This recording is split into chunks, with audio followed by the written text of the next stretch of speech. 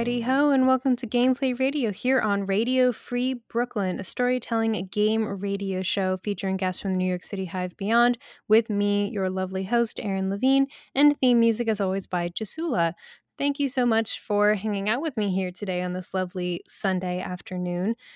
My goodness, the summer is still happening, and it's really those dog days, isn't it?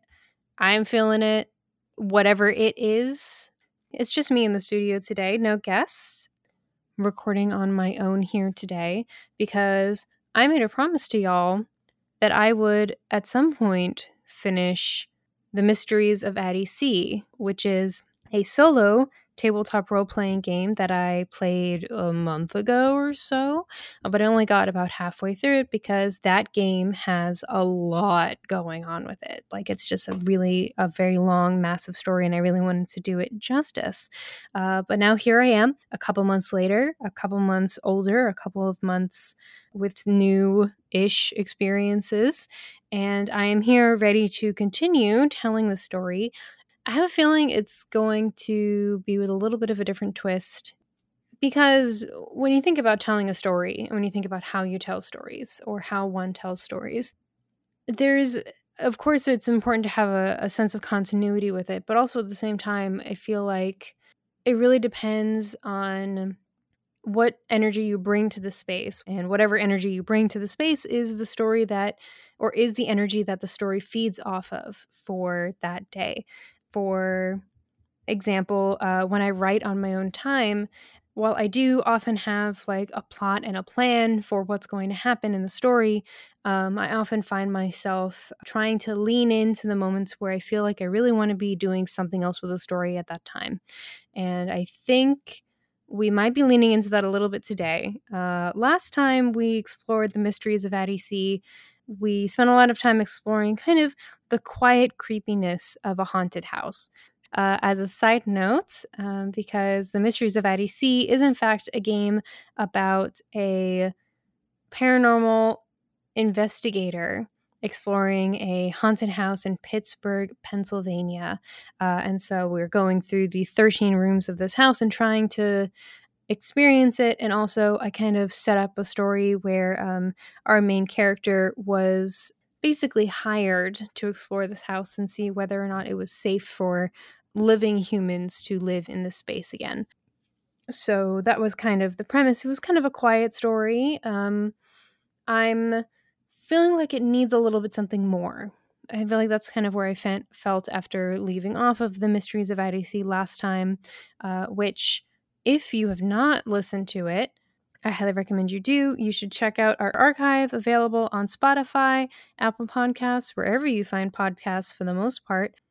That's really the best way to follow up there and listen to all of that. And of course, check out the rest of our backlog as you go. We have 2.5 years of it. But it was I'm feeling like it needs something more today. So I have a feeling that whatever we get into this afternoon is going to be something very interesting. Let's just put it that way. And thank you for going along this journey with me. It's a little bit difficult to have content warnings at the beginning of a game because sometimes, especially with solo games, I'm not exactly sure what's going to come up until it happens.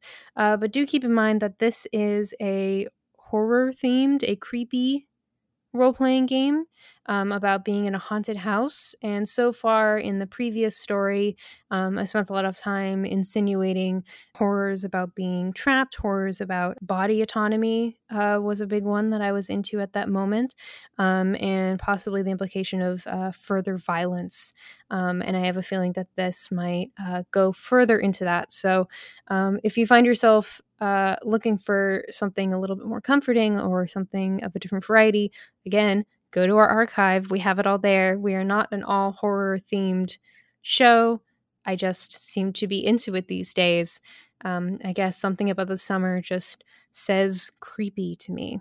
But, I feel like every once in a while, I feel like something that I've been trying to acknowledge in myself is the fact that stuff can be creepy. There are scary things in this world. And I feel like pretending that things are not scary, that things can only ever be devastating or hopeful or manageable, like feeling like there are only a couple of ways to experience emotions. I'm trying not to do that right now.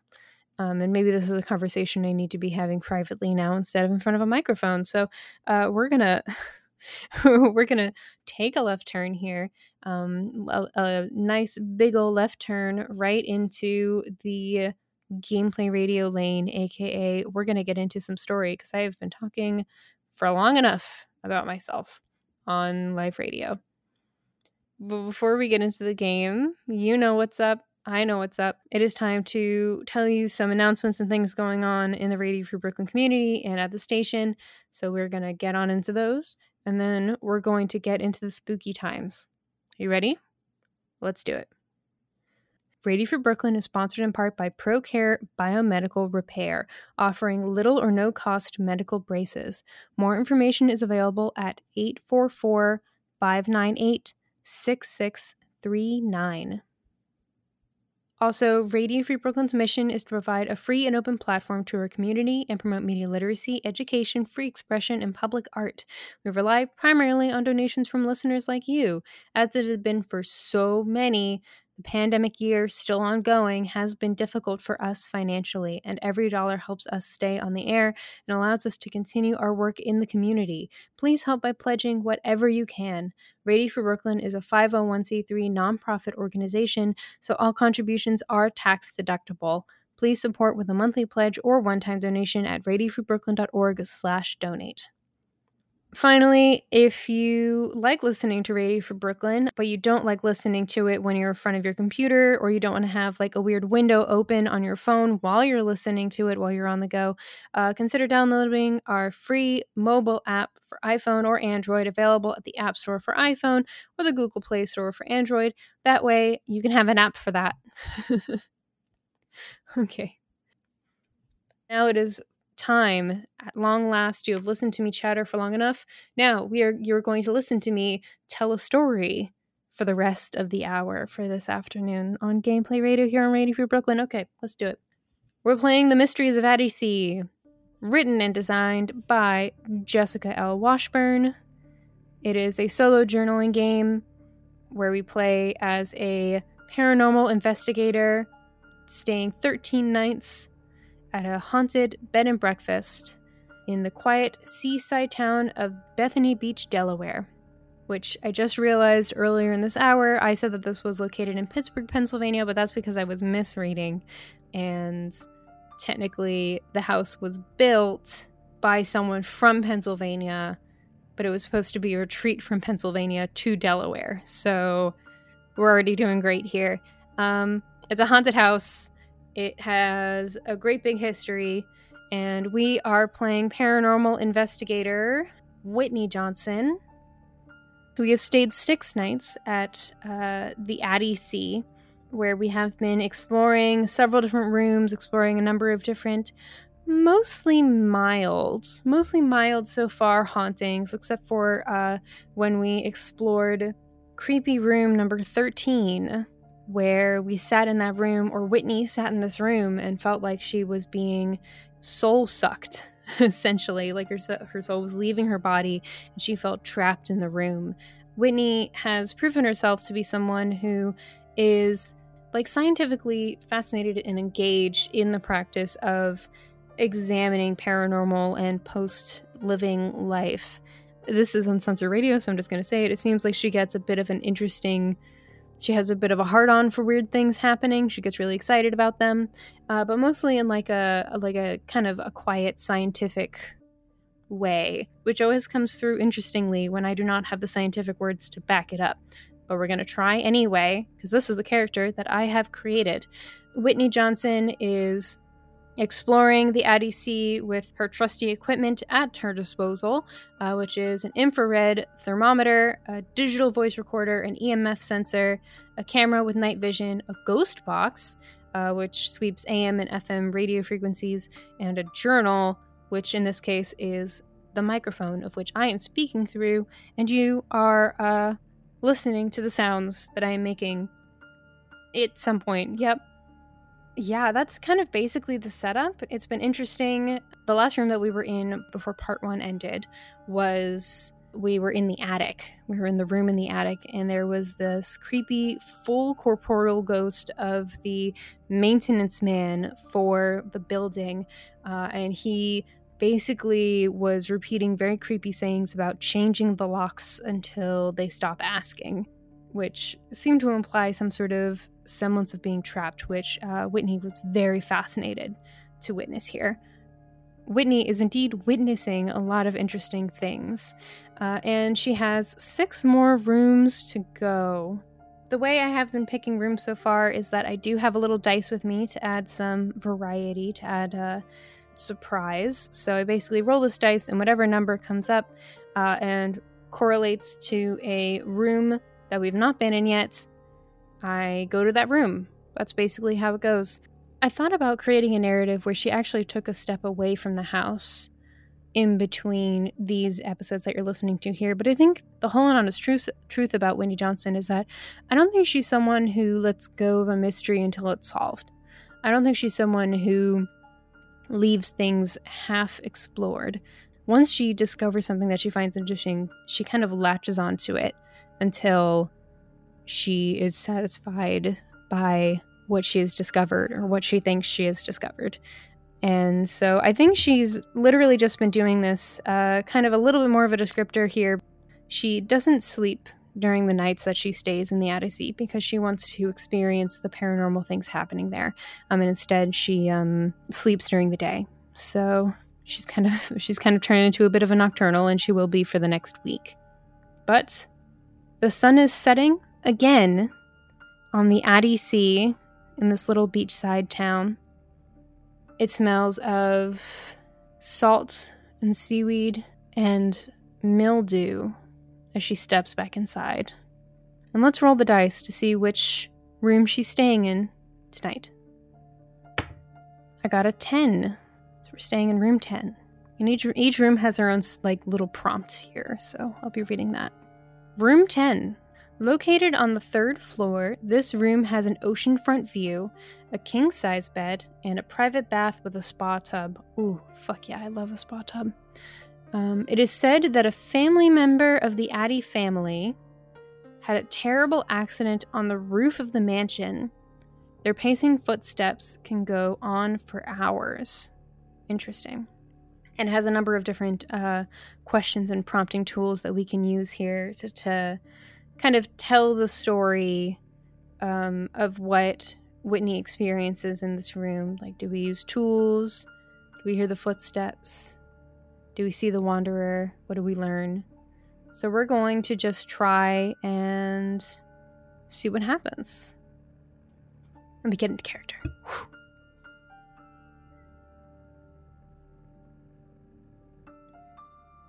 It is officially day 7 of my explorations of the Addie Sea. Whitney Johnson here reporting in once again. We have officially reached the midway point of my explorations of this location. And it has been, as I've said many times, a very fascinating experience to see this whole house.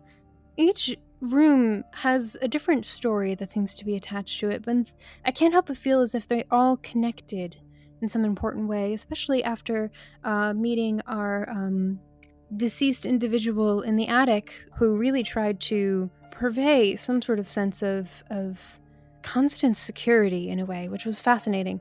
But I've just departed the hotel again, and I am sitting in my car, in my traveling vehicle with a little van. There's a mattress in the back where I'll probably take a nap after I finish recording this, because I have just spent the night, and if anything, my experience of this room has even confirmed further that something is going on here that I did not fully expect. Something pulling everything together, something less innocent than just a house full of memories and a house full of lives.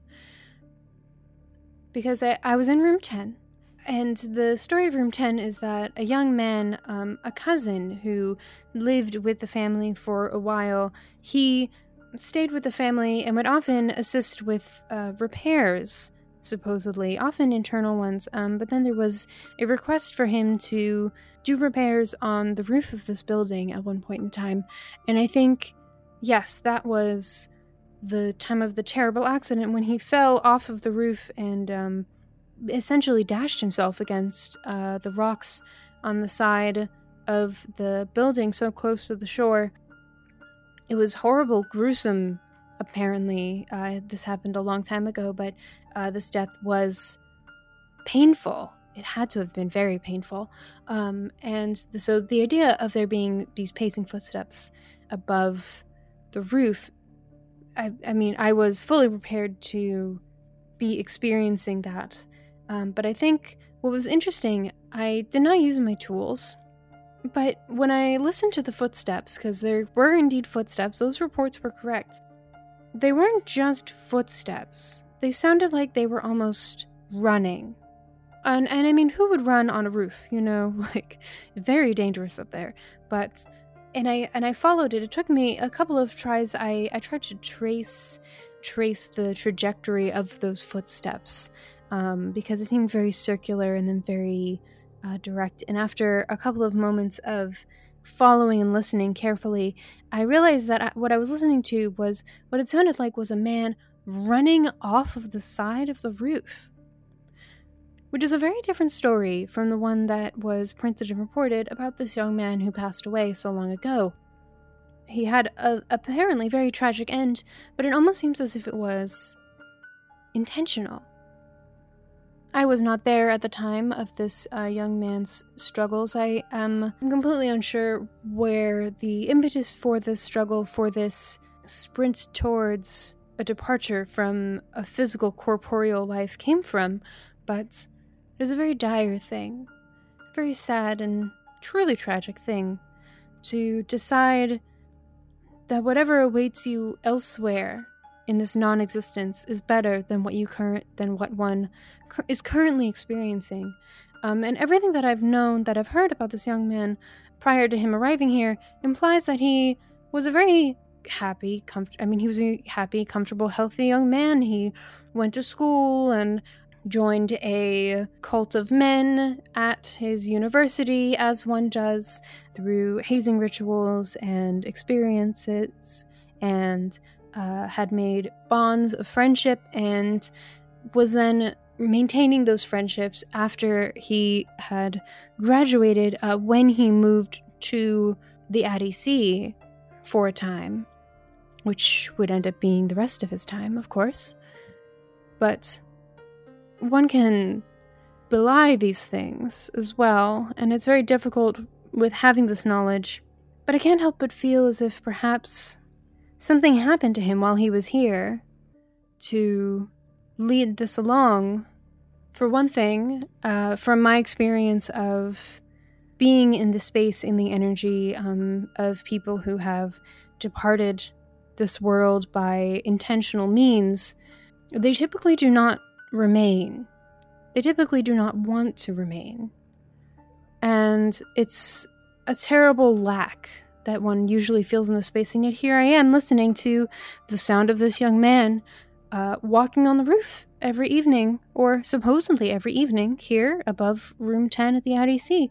And he has decided to remain here in this moment. And he's holding on to something. So there must be something, some decision he made in trying to jump off that has kept him here, has kept him tied to this house in a way that perhaps implies something else is happening. I wonder if perhaps he was trapped. I wonder if perhaps everyone in this house was trapped in some way. The house seems to certainly be letting me depart every morning, so I'm not feeling the effects as of yet myself. But we shall see. Alright, Whitney is she's gonna take a nap. She's really tired. It's really hot out. So she rests through the blistering heat of the day, and we're going to roll again to see what room we're going in next. We have ourselves a 7. Room 7. Located on the second floor on the south side of the house, this room has an oceanfront view, a king-size bed, a spa tub, my favorite, and shower with privy closet and a mini fridge. Hey, this room has been known to have peeling wallpaper and spectral eyes eerily watching guests between midnight and 2 a.m.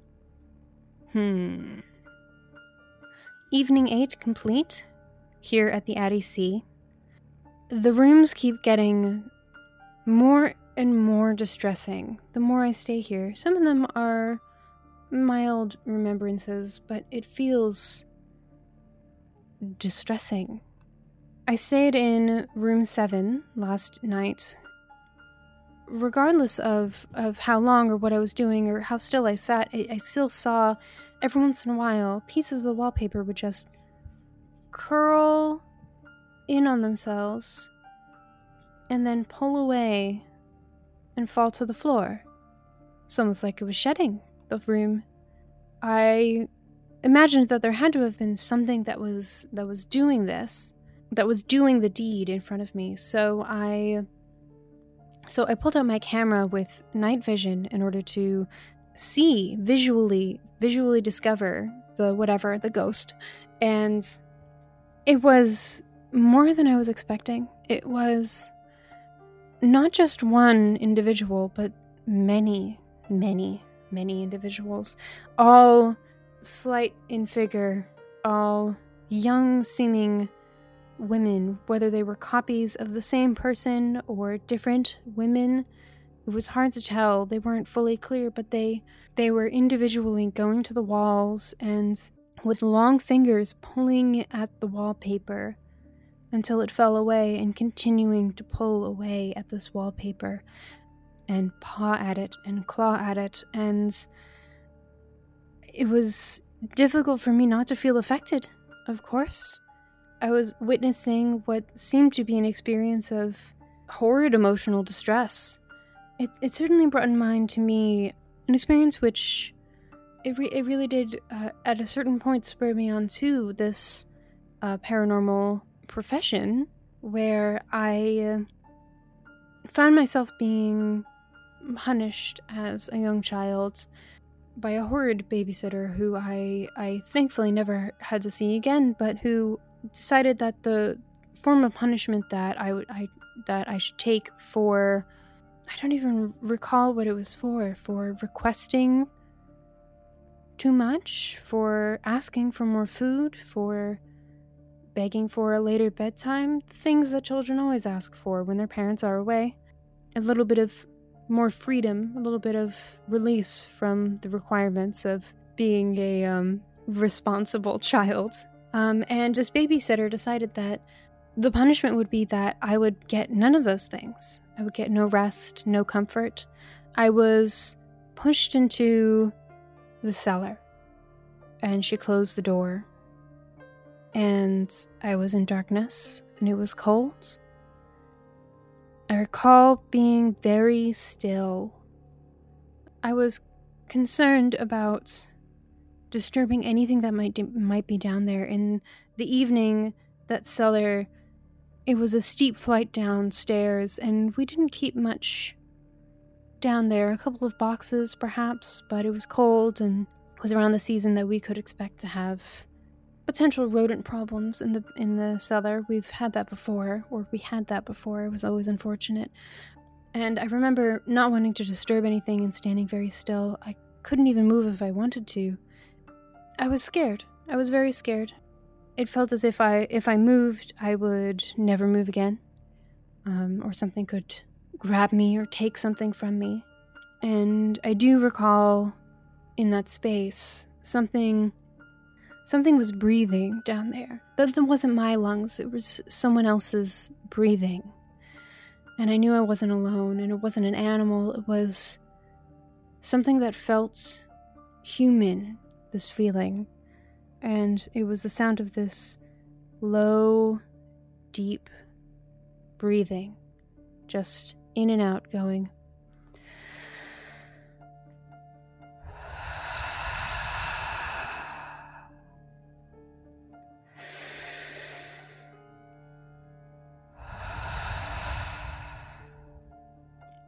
Needless to say, I was very, very scared.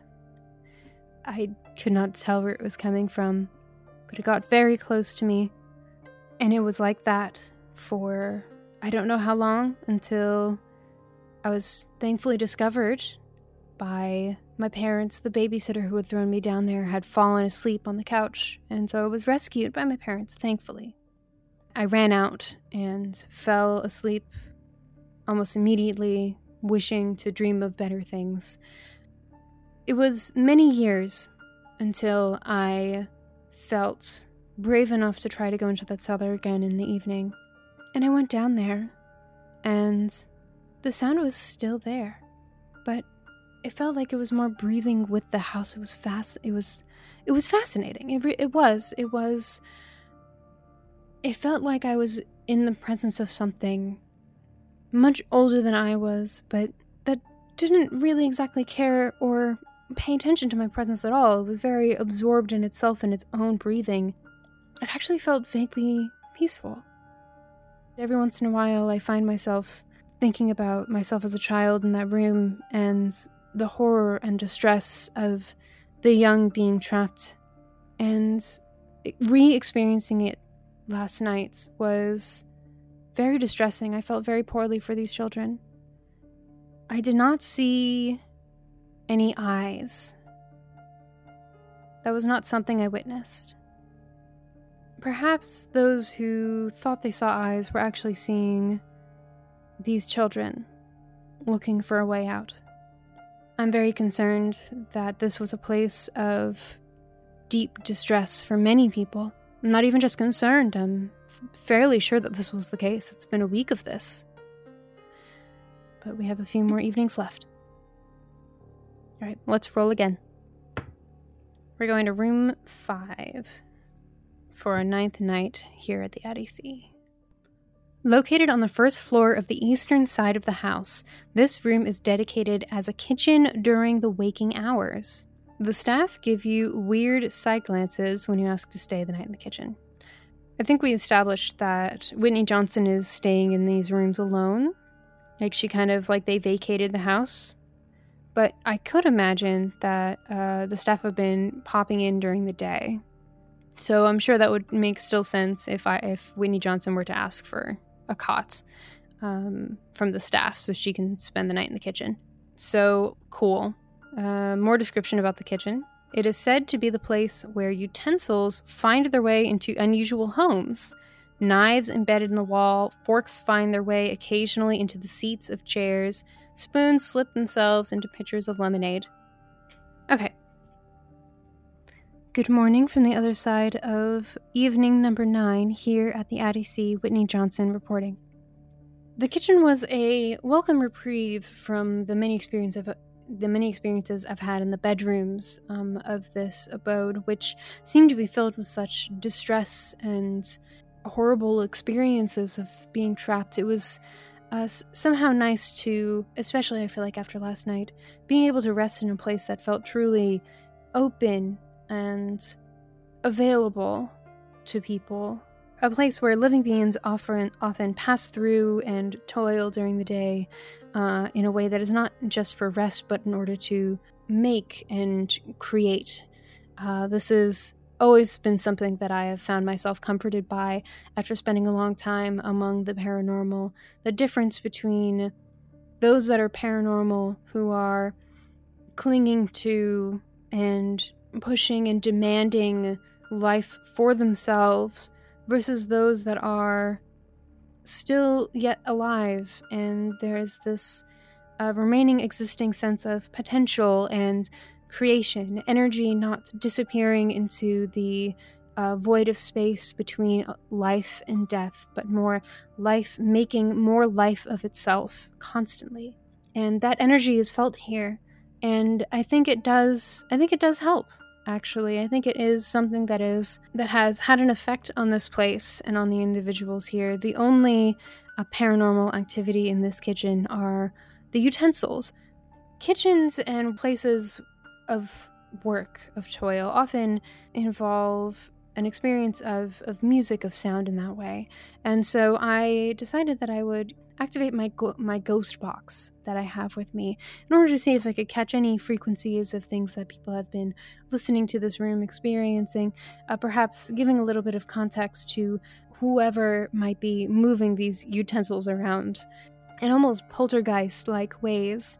Poltergeists are always terrifying for the living, of course. I would say at this point much more preferable to the horror of the memories and imaginings of oppressed individuals in one location. So I did activate the ghost box, and I swept it through radio frequencies and came upon one in this room which sounded almost like an operatic ballad of sorts. If one were to listen to an opera where tragedy strikes, I once went and witnessed an operatic version of Romeo and Juliet.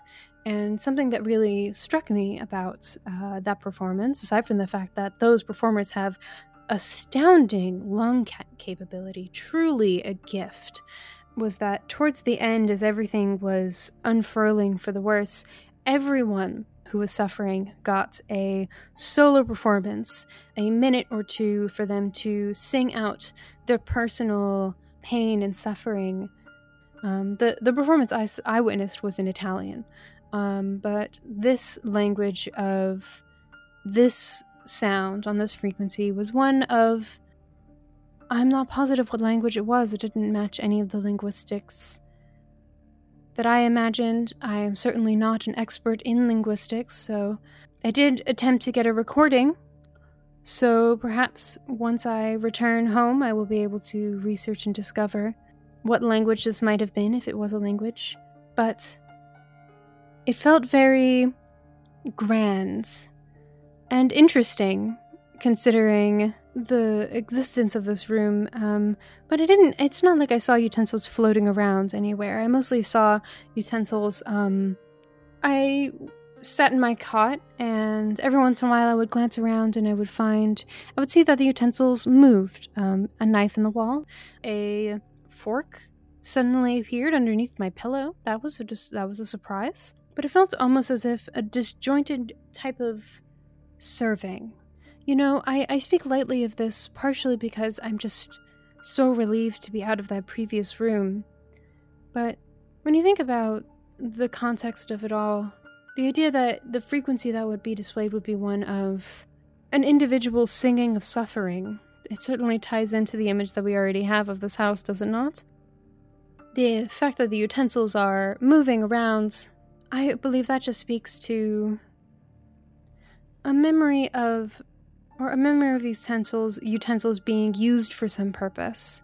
I don't think they were used in violence per se, but I think these utensils were given and served to many individuals in many different ways. And perhaps whatever memory or spirit or being is controlling these now, perhaps they do not quite remember how they were used before, but instead they remember a feeling of independent suffering in loneliness, I could imagine, from the sound of the song that I was listening to, and thus are trying to turn to the craft, but are perhaps not able to without the memories. If their only memory is the emotion, then they would not remember the actual craft of cooking and serving. So a milder version of what already seems to be very thoroughly embedded in this house, which is the idea of isolation, of people being trapped in individual rooms. There was a moment when I tried to open the door to depart the kitchen at the end of the night when dawn broke, the music died away, where it felt like the lock stuck a little. And I had a moment of concern, but then it opened. But I partially wonder if there will reach a point where I will have been here too long, and the house will see if it can entice me into staying. We'll certainly see. The time is almost upon us. Let's get in another night.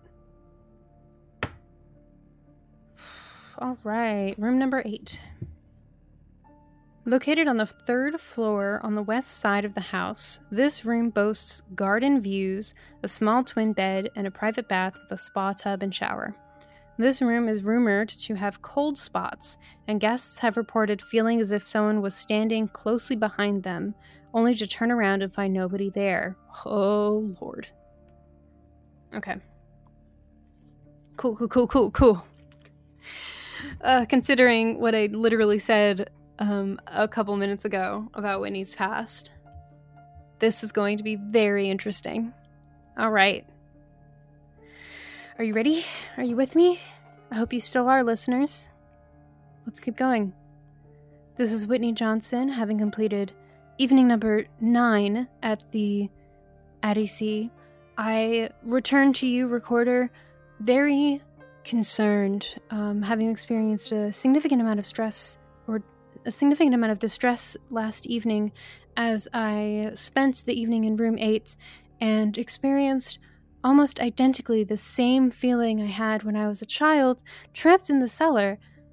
I was in this room and I sat in one of the cold spots and tried to witness what was going to happen there. And as I sat there, I discovered that there was that breathing again. It was right there, just right next to my left ear, just breathing.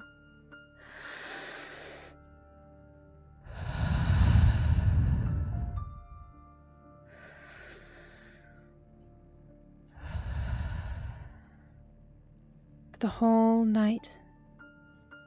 And I could feel the cold in my fingers and my bones. I could feel this.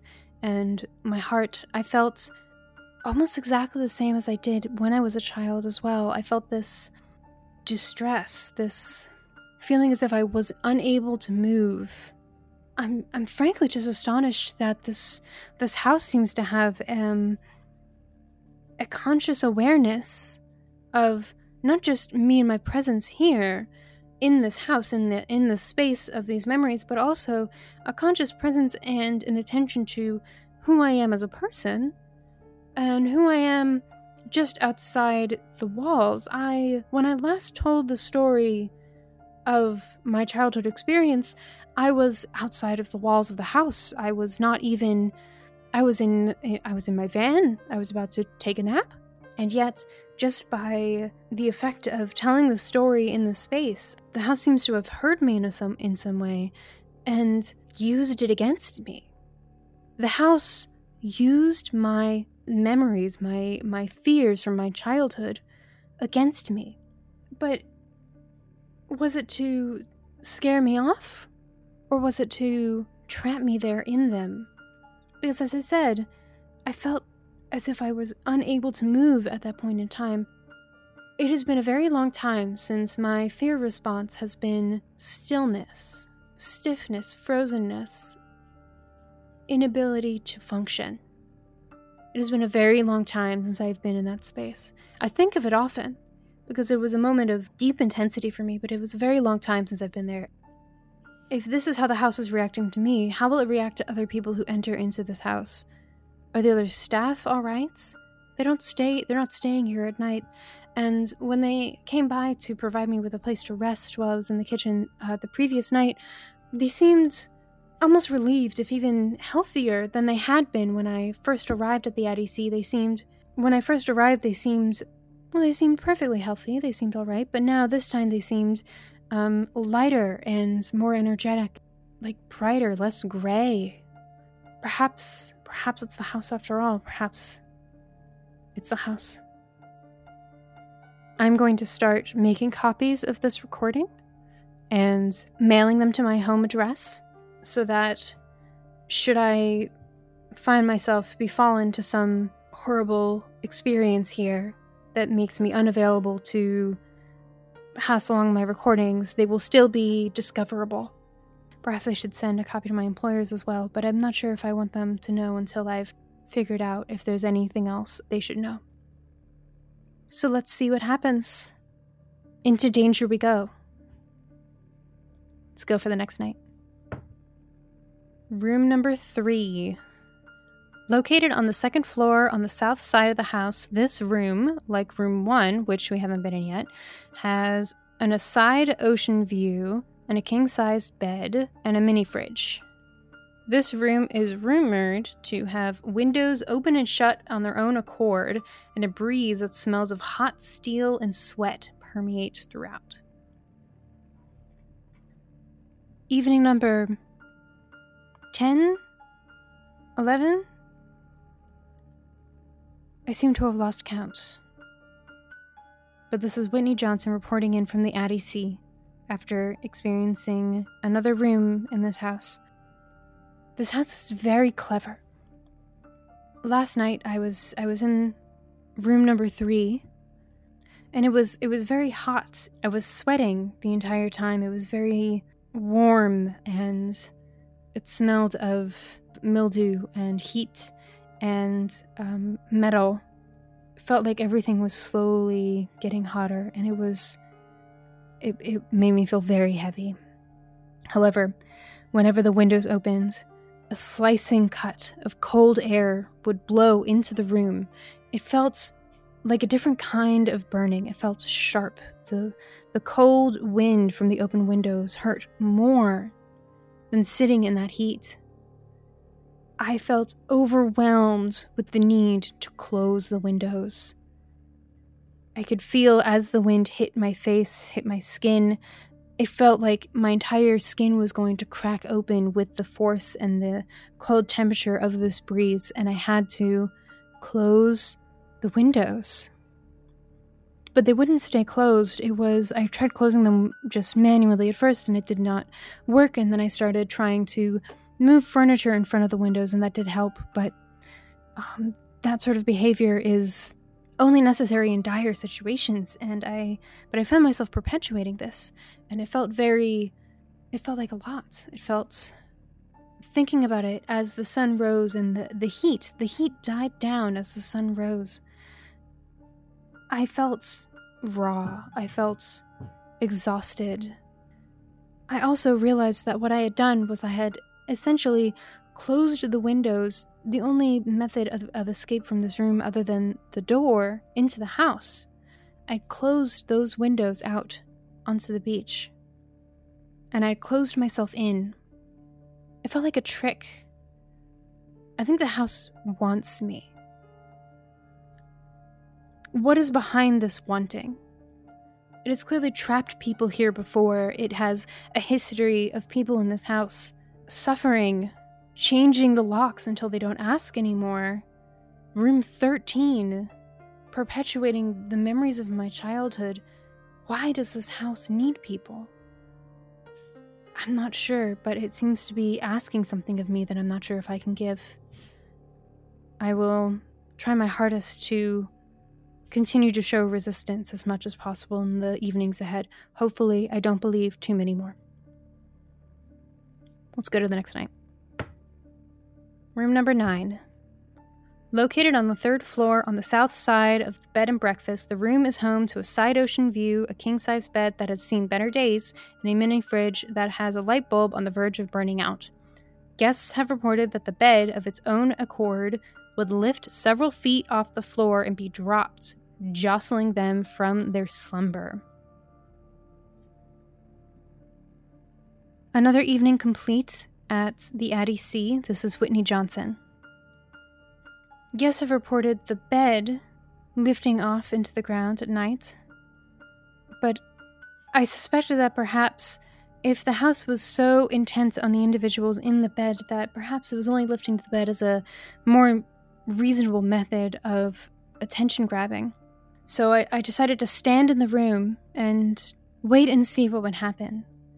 I took out my infrared thermometer to try to kind of detect if there would be a change in temperature in the room as whatever was going to happen for the night would happen. And indeed, as I stood there looking at this thermometer, and it got hotter and hotter, and the temperature started shooting up, all of a sudden, I felt gripped by my own shoes, by my own clothes, and I was lifted into the air.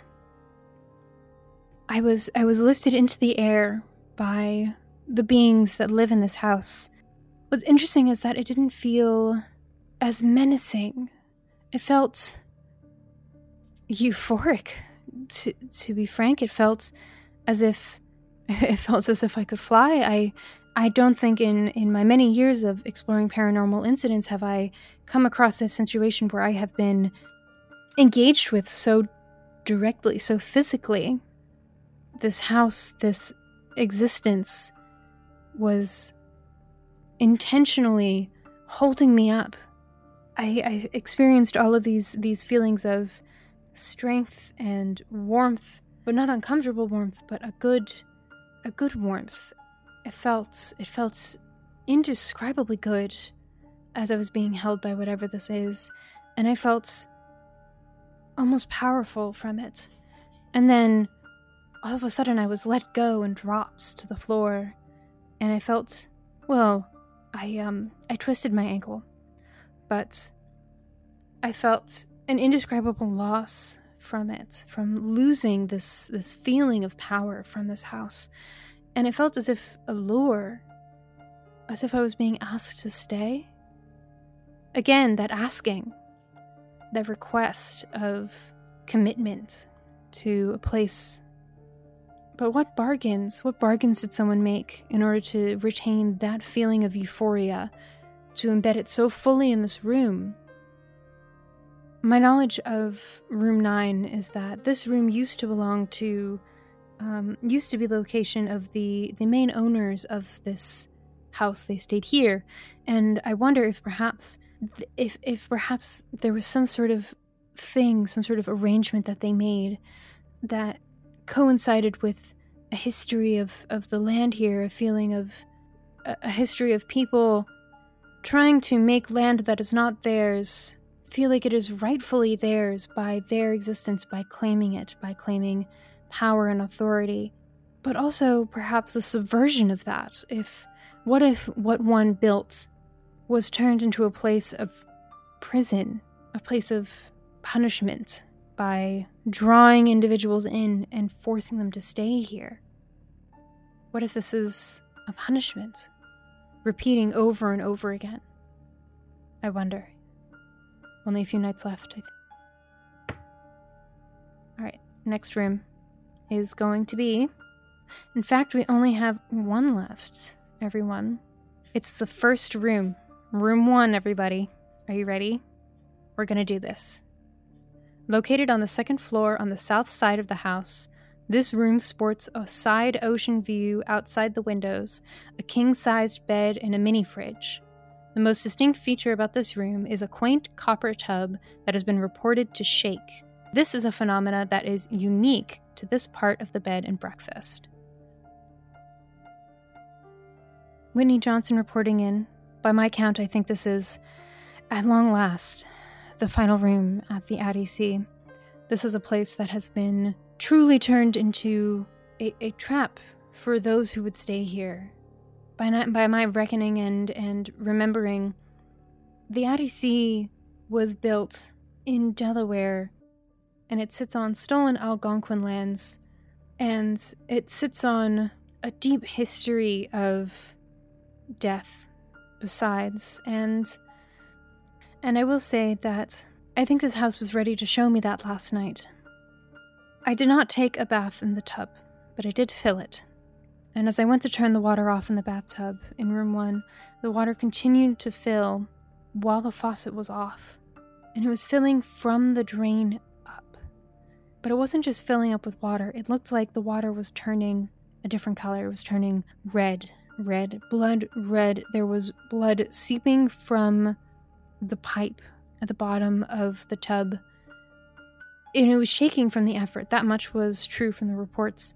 But I perhaps wonder if maybe it reached this level of intensity because I have been staying in this house for so long and listening, and blood seeped up out of the pipes of this tub and seeped onto the floor and started bleeding everywhere. It seeped into the floorboards, it seeped through my shoes, out into the bedroom, out down the hall, into the house. Everything was blood. And as I stood in that blood, it was sticky.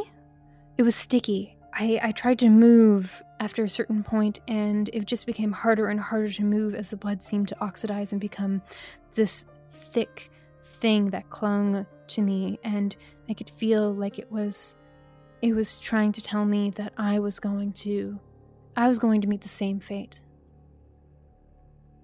I had to find a way to convince it that I was there to witness. I was there as a witness. I was not there to use the space in any way that would be of harm. I was there to observe, and I needed to find a way to purvey to them that I could stop the cycle of individuals being in this space where they clearly do not want people to be in this house. Because I have, with definite assurity, decided that no one should be living in that house. No one should be going in that house. That house should not exist. It should not have existed in the first place. So much should not have existed in the first place. But it does exist, and it has this history and this memory, and it needs to be freed of this. But I had to be able to depart so that I could make my report, so that I could move in this direction, and I had to find a way to convince them being the individuals who live and control this house, which is essentially a prison for those who should not have been here, who stole this land. It was very difficult to figure out how. I sacrificed my phone, because my phone had an email with the contract on it. All of my instruments are separate. But my phone had a copy of the contract that was assigned to me with this job, and I pulled my phone out of my pocket, pulled it up on my phone, and I tried to drop it into the blood at my feet, hoping that it would be able to interact and read it. I did get a little electrocuted. I'm okay. But I am at a medical center as I report this. The house took my phone, but it did let me go. So I'm hoping that this means that it accepted what I was trying to communicate with all of my being at the time. That I understood why it existed, why the house was the way it was, and that I wanted to help. The thing about being living and being able to create things is that when paranormal or non-living beings occupy that space, sometimes they require those that can still make something new to make something new for them. Because they are not just clinging on to the past, they're clinging on to something that is wrong, something that they recall, something that drives them to retaining a form of their control over the world. But what is often the case with paranormal beings is that control is limited. It is like trying to cut one's hair and discovering that all one has is a plastic knife in your hands. You have something, but it doesn't do what you perhaps intended. And enough mistakes have been made here. I am going to put in my report to my employers and let them know that this lot is untenable. It is unsafe for live human occupation, and that it must be returned to its original owners. The land must be returned to its original owners. And I will hopefully find a way to help and open those opportunities for that to be the case. I admit that perhaps because I am a perpetuation of the stealers, those who stole this land to begin with, perhaps I am not the best person to be doing this, but I have a power. I have power here. I have my life. I have my capability. And I sincerely hope that I can contribute as a living being, that I can use my life to create and create something for people and for the past.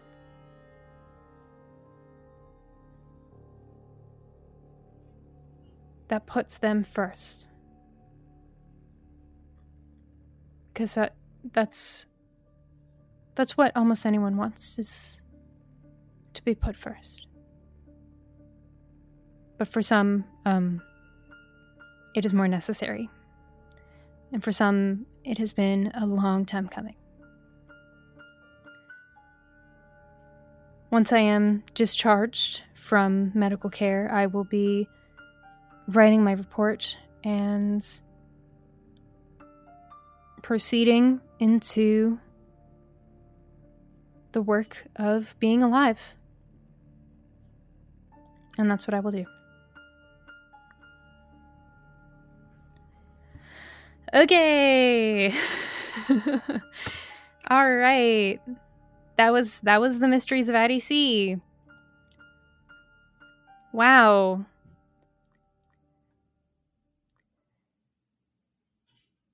That was interesting. I hope that I feel like I'm going to be thinking about this for a while. And thinking about what it means to just thinking about what it all means. I kind of ended it in a place that I've been thinking about a lot lately. And I hope that you have been too. But wow. This was an interesting practice. And I'm glad I did it.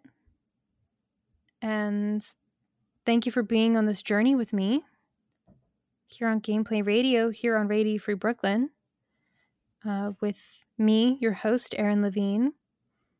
If you like what you hear, you should follow us on Twitter at GameplayRFB, or brand new, you should follow us on Instagram, just started. You can get my personal Erin Levine ramblings at Erin K. Levine. And make sure to check out our archive wherever you find podcasts. And that's it. Thank you so much for being here. Gameplay Radio here on Radio Free Brooklyn. Take care of yourselves and each other. And we'll talk to you next time. Bye.